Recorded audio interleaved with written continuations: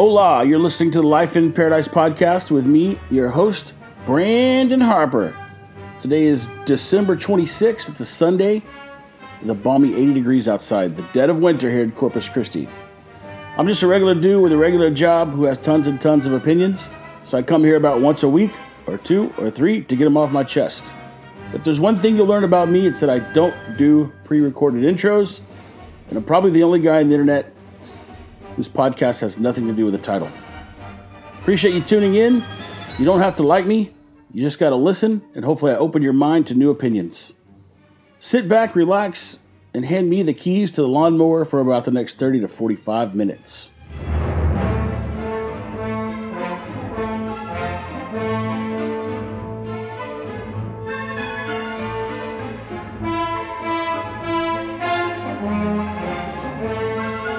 Well, I just returned from what was supposed to have been a family Christmas, and I thought it was going to be nice to enjoy a good get-together the old-fashioned way, with no masks, in people's homes, with no tests, and no testing, and no worry, but nope, it did not happen.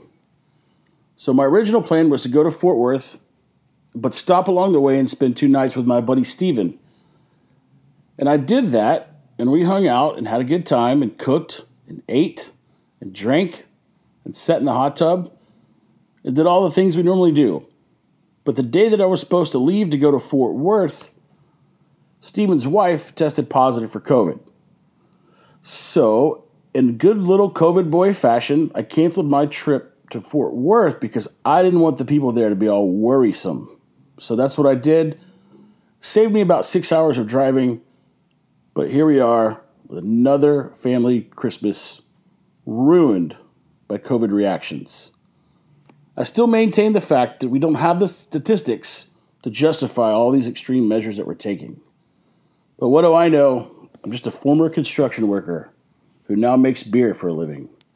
I'm not going to spend much more time COVID ranting. You know how I feel, so we'll just leave it at that. The first thing that I have on my list that I've been thinking about is the fact that there's a guy named George Soros. And I know a lot of you will know who he is, but some of you might not. And for the people who don't know who he is, he's a foreign business magnate from Hungary who's donated tons and tons of money to local political elections. And that might not be a crime, but it's worth looking into. I don't have any statistics in front of me, but if you do some research, you'll see that he's given millions and millions of dollars to different political action committees and also local elections, including the district attorney. So the district attorney gets elected, and they have the ability to steer the legal system of a city in whatever direction they see fit. Obviously, they have to uphold the rules of the Constitution, but when it comes to little policies, they can actually head the city towards one direction or another. And George Soros has given millions of dollars to these little local elections to get people elected that align with his viewpoints. And his viewpoints are extremely liberal. He thinks that the government should be in charge of everything. He thinks that the people are not qualified to make their own decisions, that we're too stupid to know anything about the environment, that we're not capable of managing our own money. And so he would rather everyone pool it together, and then all the smart people in the world like him can decide where the money goes. Now, I'm the opposite of that. I think that people should have the right to make their own decisions and make their own choices, and they should have the right to spend their money however they want to, even if we don't agree with it. But some recent proof of the way that cities are going is if you look at Houston. The crime rates in Houston have gone through the roof in just 1 year. Actually, I think it's been over the last 2 years. But either way, recently the crime rates have gone through the roof. And George Soros himself has poured millions of dollars into the district attorney election in Houston. And what that's led to is criminals being turned out. I've talked about it plenty of times, but criminals that get charged with a crime, they don't get processed. They get released on what's called a PR bond, or a personal reconnaissance bond. And all that means is that you'll come back, or you say you'll come back on your court date. So instead of waiting time in the county jail or the city jail for your court date to arrive, or having to post bail, which is normally, whatever the judge sets, and you can get out by giving 10% of that to a bail bondsman, they've now, in their infinite wisdom, decided that we should just turn people loose. Now, they claim that this is because COVID, But in reality, we went through what's called bail reform, and it actually changed the requirements on which offenders get let go back into the community. And all these convicts that have been busted for doing things have been let go, and they return to the same life of crime. They don't learn a lesson from going and spending a couple nights in jail. They're back at it again. And the word on the street gets out. Hey, you can do crime and you don't get caught. Nothing happens. So people start to do more and more crime. Now, I don't know if George Soros specifically wants crime to take place, but it's all part of a bigger plan, in my opinion. Creating a disaster in order to provide a solution is actually a thing. If you think about back in the day, the guy who goes over to his girlfriend's house to study, quote unquote, and he stays over for a while. One thing leads to another. They have some wine. The studying stops and the fun stuff starts. And when the guy leaves, either that night or the next morning, he decides to leave his books behind. That way, he'll have a reason to call her and meet up with her again, or maybe go back and get his books. Now, I know that's kind of a cheesy example, but this is a tactic, and we use it from the bottom to the top. This includes all the CEOs of all the big companies. This includes everyone that has a reason to gain something from a change in a political system. I just think it's worth you looking into this situation and coming up with your own conclusion. Do you think that super wealthy people should have the ability to control the way our economy goes and the way our legal system goes just by influencing politicians? I don't. I don't think so. I don't think state and local elections should allow outside money. I know that's tough. It's tough to manage and it's tough to follow. But you look at the election of when Beto O'Rourke ran against Ted Cruz, and he raised like $70 million, or maybe it was $170 million. I can't remember the exact number. But it was the most money that a governor had ever raised for a state election. And he lost. And all that money went to waste. And most of it came from outside places. California, New York, those places, they don't allocate money to their local elections because they know they're going to win. So they take that money and they give it to states who need help, in their opinion, which would be Texas, because we're a red state. And they want to turn the red states blue. So they take all their money and send them to the states that would need help in order to overturn the Republican history. In my mind, that's not right. We should stop that. And typically this idea or this notion of setting a group of people in charge who collect resources and redistribute them at their own accord is a liberal mindset. It's a policy of we need to take the money in and we can distribute it because we know better than you do. And so if you look at the whole political spectrum, all the way from the left all the way to the right, the notion of taking in resources and redistributing them is applicable. Even all the far right people think that we should still take in money for roads, bridges, hospitals, etc. And the people on the far left think that communism is the best way, where the government should just own everything, every business, take all the money in and distribute it. So wherever you fall is somewhere in the middle of those two extremes. And recently, I've had some friends turn on me because everyone knows that I'm right-leaning. Typically, my viewpoints align with the Republicans. I would never classify myself as a Republican, but I do think that especially my fiscal viewpoints align with the right.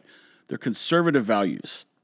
But I'll be the first to admit that I try to evaluate each topic from a non-political perspective.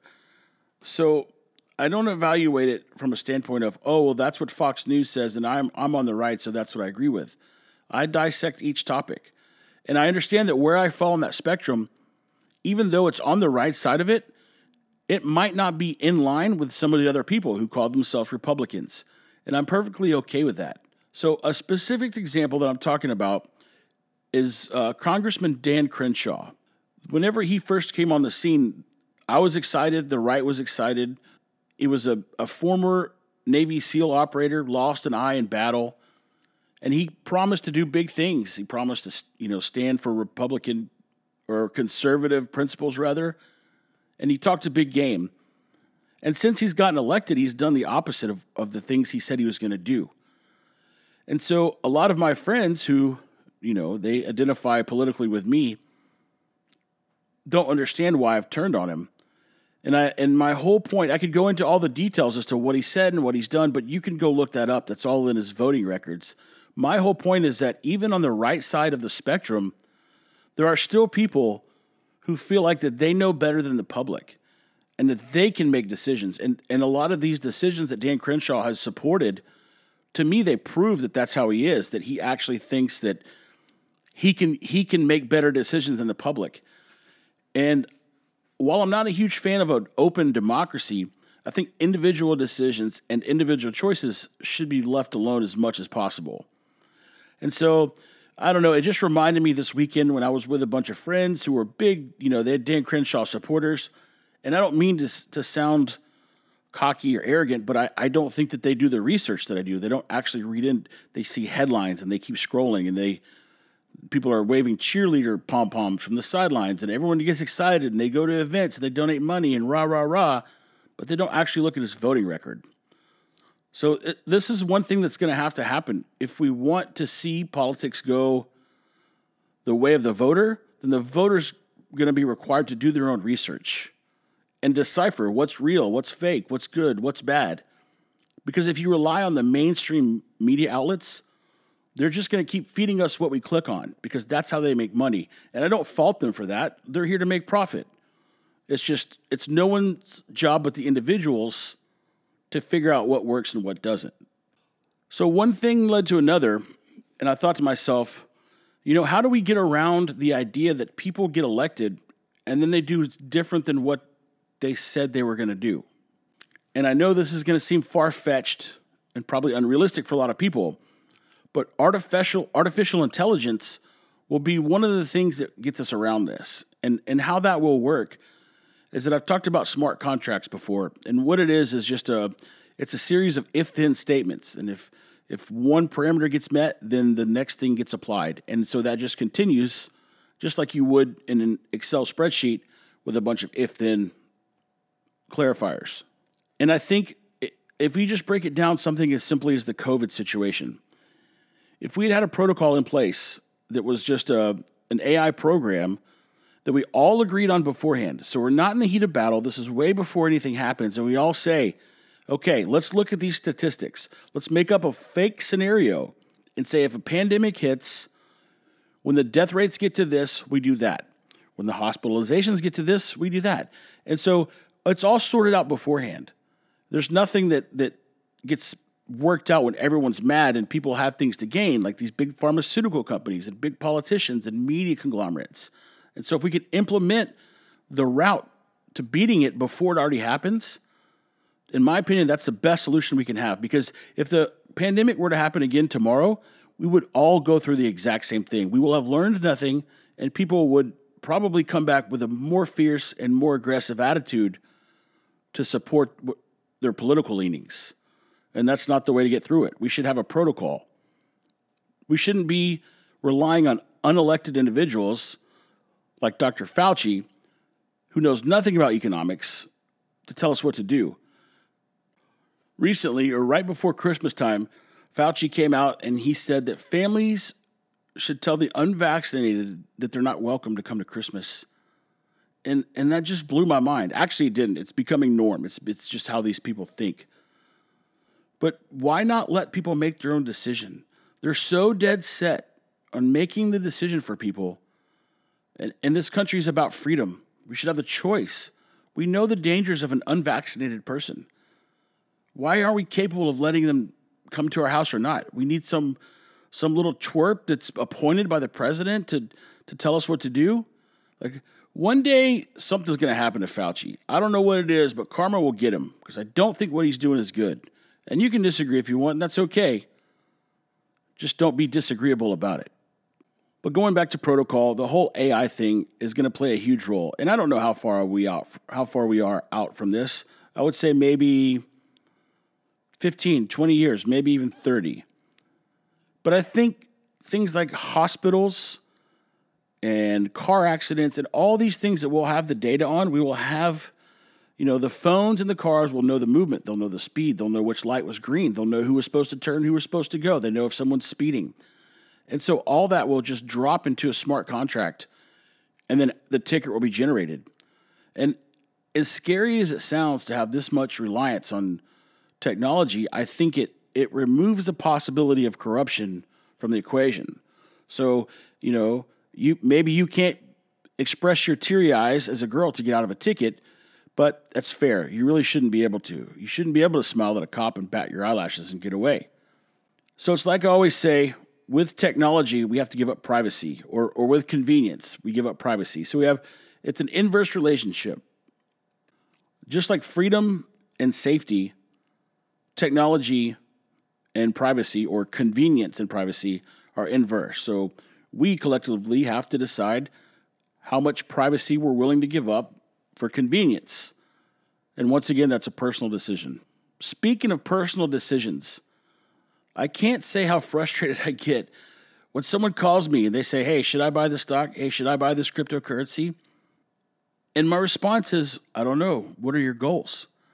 And while most people can't tell me what their goals are, ultimately we know they want to make money on their investment. But investing is such a personal thing. And it's personal because we have the ability to set up a portfolio that makes it customized. So if you want all the risk in the world and you're not worried about how much you're going to lose, you're willing to lose it all, then I'd say go to Vegas and go to the roulette table and bet on red or black and just keep doing that until you either win it all or lose it all. Obviously, that's kind of extreme. But my point is, unless you sit down and know someone and you understand their priorities and their risk aversion, you can't make recommendations on what to buy or what to sell. The goal for someone who's advising investment should be to help the customer or the client figure out which investment is best for them, not tell them which investment to make. It should be to properly align risk with the investor's risk threshold. So with that in mind, if anybody wants some real investment advice, let me know and we can sit down and talk about things. But don't just text me or call me asking me which stock or which crypto to buy, bro. Speaking of bro, I got some Biden double talk here for you. This is from 2006. Yesterday and tomorrow in the Rose Garden to talk about a constitutional amendment to ban gay marriage. Think about this. The world's going to Hades in a handbasket. We are desperately concerned about the circumstance relating to avian flu. We don't have enough vaccines. We don't have enough police officers. And we're going to debate the next 3 weeks, I'm told, gay marriage, a flag amendment, and God only knows what else. I can't believe the American people can't see through this. We already have a law, the Defense of Marriage Act. We've all voted, not where I voted and others said, look, marriage is between a man and a woman, and states must respect that. Nobody's violated that law. There's been no challenge to that law. Why do we need a constitutional amendment? Marriage is between a man and a woman. What's the game going on here? Well, I hope you learned something from that. We just pretend like the internet doesn't exist. We just pretend like these clips aren't out there. And they do their best to hide them. I actually posted that same clip on my Facebook feed, which I don't do too often, but I like to do it every now and then for an experiment. And so typically if I post a little Facebook rant or I give some kind of commentary, I'll get anywhere from like 15 to 25 likes or little reactions, sometimes some comments, sometimes not. But with this particular video, I posted it and I got one reaction. And that leads me to believe that Facebook doesn't want it to be seen. And that should be troubling. The idea that big tech is censoring us on our political viewpoints should have everyone terrified. Because I didn't make some video about some conspiracy theory that could lead to the Capitol being stormed. I just posted a video that's floating around on the interwebs for people to see with their own eyes. But for whatever reason, Facebook didn't like it. So not to mention the double talk that Biden was doing, I hope you could hear a difference in his voice and his enunciation and the way that he puts his words together and how good of a speaker he was back then compared to now where his brain is mushy, his mouth sounds like he's full of marbles and his tongue is numb and he can't stay awake. And you know what? We deserve the guy because we picked him. Or did we? Moving on to something a little bit more lighthearted. For those of you not from Texas, you might not remember, but in Texas last year, or this year in February, we had the Great Freeze. And a big cold front came through Texas, and it destroyed a lot of our electrical infrastructure. So for a few weeks, people didn't have power, and South Texas got hit pretty hard. Well, we got a power bill for that month that was extremely high, and I'll tell you how high it was here in a second. But the way the contract worked was that we were supposed to be a certain percentage above the cost of electricity. And the downfall of that was it would fluctuate, but the upside was it would be cheaper. So if you locked it in, you'd get a certain rate for a certain amount of time. But we said, you know what? Prices haven't fluctuated too much. We're going to just roll the dice and maintain the margin above the cost. Well, after we signed the contract, and it should have been before, but it was after, our attorney looked through it. He said, guys, this contract is not valid. This is only for companies that have a net worth of over $20 million, which definitely is not the brewery. So I said, well, what should we do? Should we cancel it? And he said, no, you'll probably be okay. So we left it in place. Fast forward to the freeze. And what happens is the price of electricity goes through the roof where you can get it, because it's a supply and demand equation. Those people who are willing to pay for it, they'll keep supplying it. They'll cut off those who have a contracted rate in order to supply the people who are willing to pay if the price goes through the roof. Well, we were one of those people. We never lost power, but we got a big, big bill. So right after it all happened, I knew it was going to be the case. I knew we were going to get a huge bill. So I called our attorney. He said, just cancel your contract, get out of it, move to a different provider. So that's what I did. Well, fast forward 10 months later, we get a letter from an attorney saying that for the month of February, we owe $62,500 for our electric bill. So to put that in perspective, typically our electric bill would have been between $1,800 and $2,000. So we're talking about 30x our normal electric bill. Obviously, we don't have the money to pay that. So I called our attorney again and I said, hey man, what should we do? Here's the letter. He said, you know what? I'm just going to respond to a letter. We'll try to drag this thing out. Technically, the contract's no good because you guys aren't worth $20 million. So we'll just see where it goes. So that was the plan.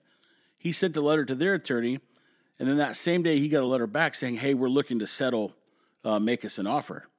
So he calls me back and he said, hey, these guys want to settle. What do you want to offer? And I said, I don't want to offer anything. The contract says that it's not even valid.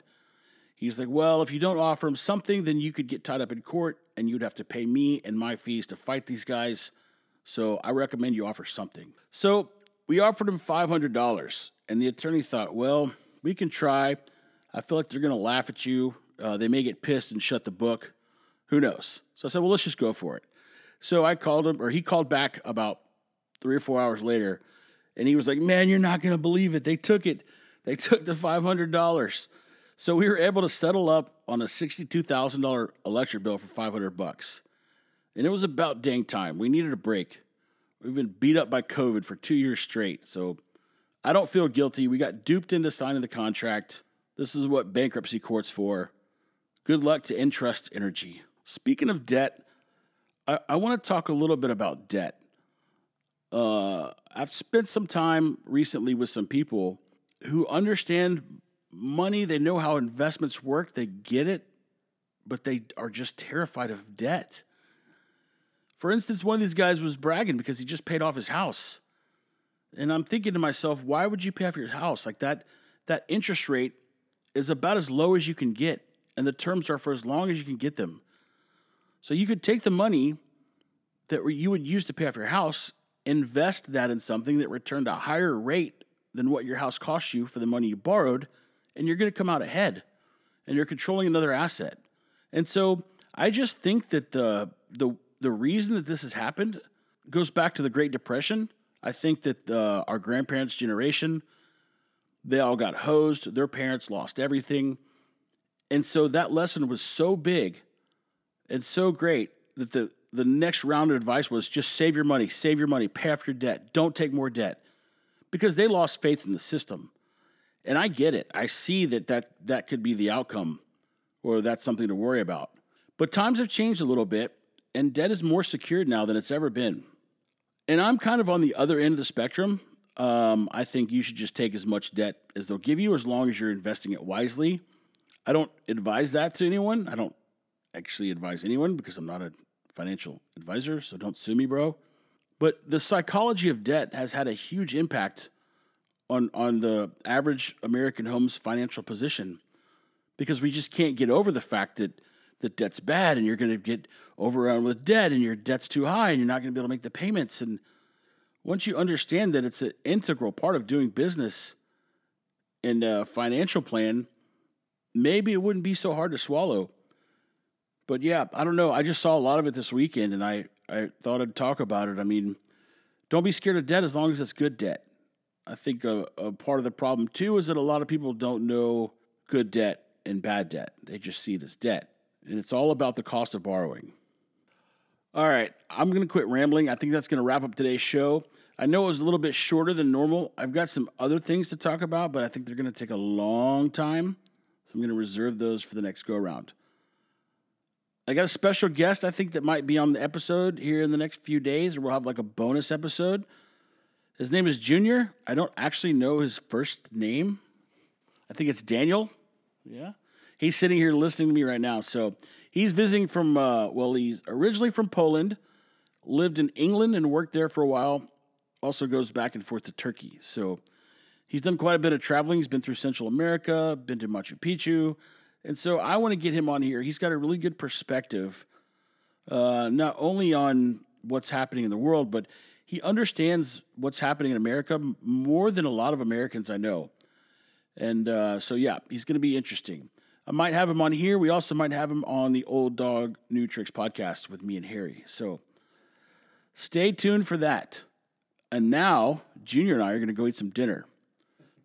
So I appreciate you listening. Life in Paradise podcast. Go out there, be brave, do some research. Don't comply. Don't be afraid of debt. Hold the door open for old ladies. Buy something from a homeless person who's selling it. And give money away every now and then. Thanks again for listening to the Life in Paradise podcast. Keep it tranquilo.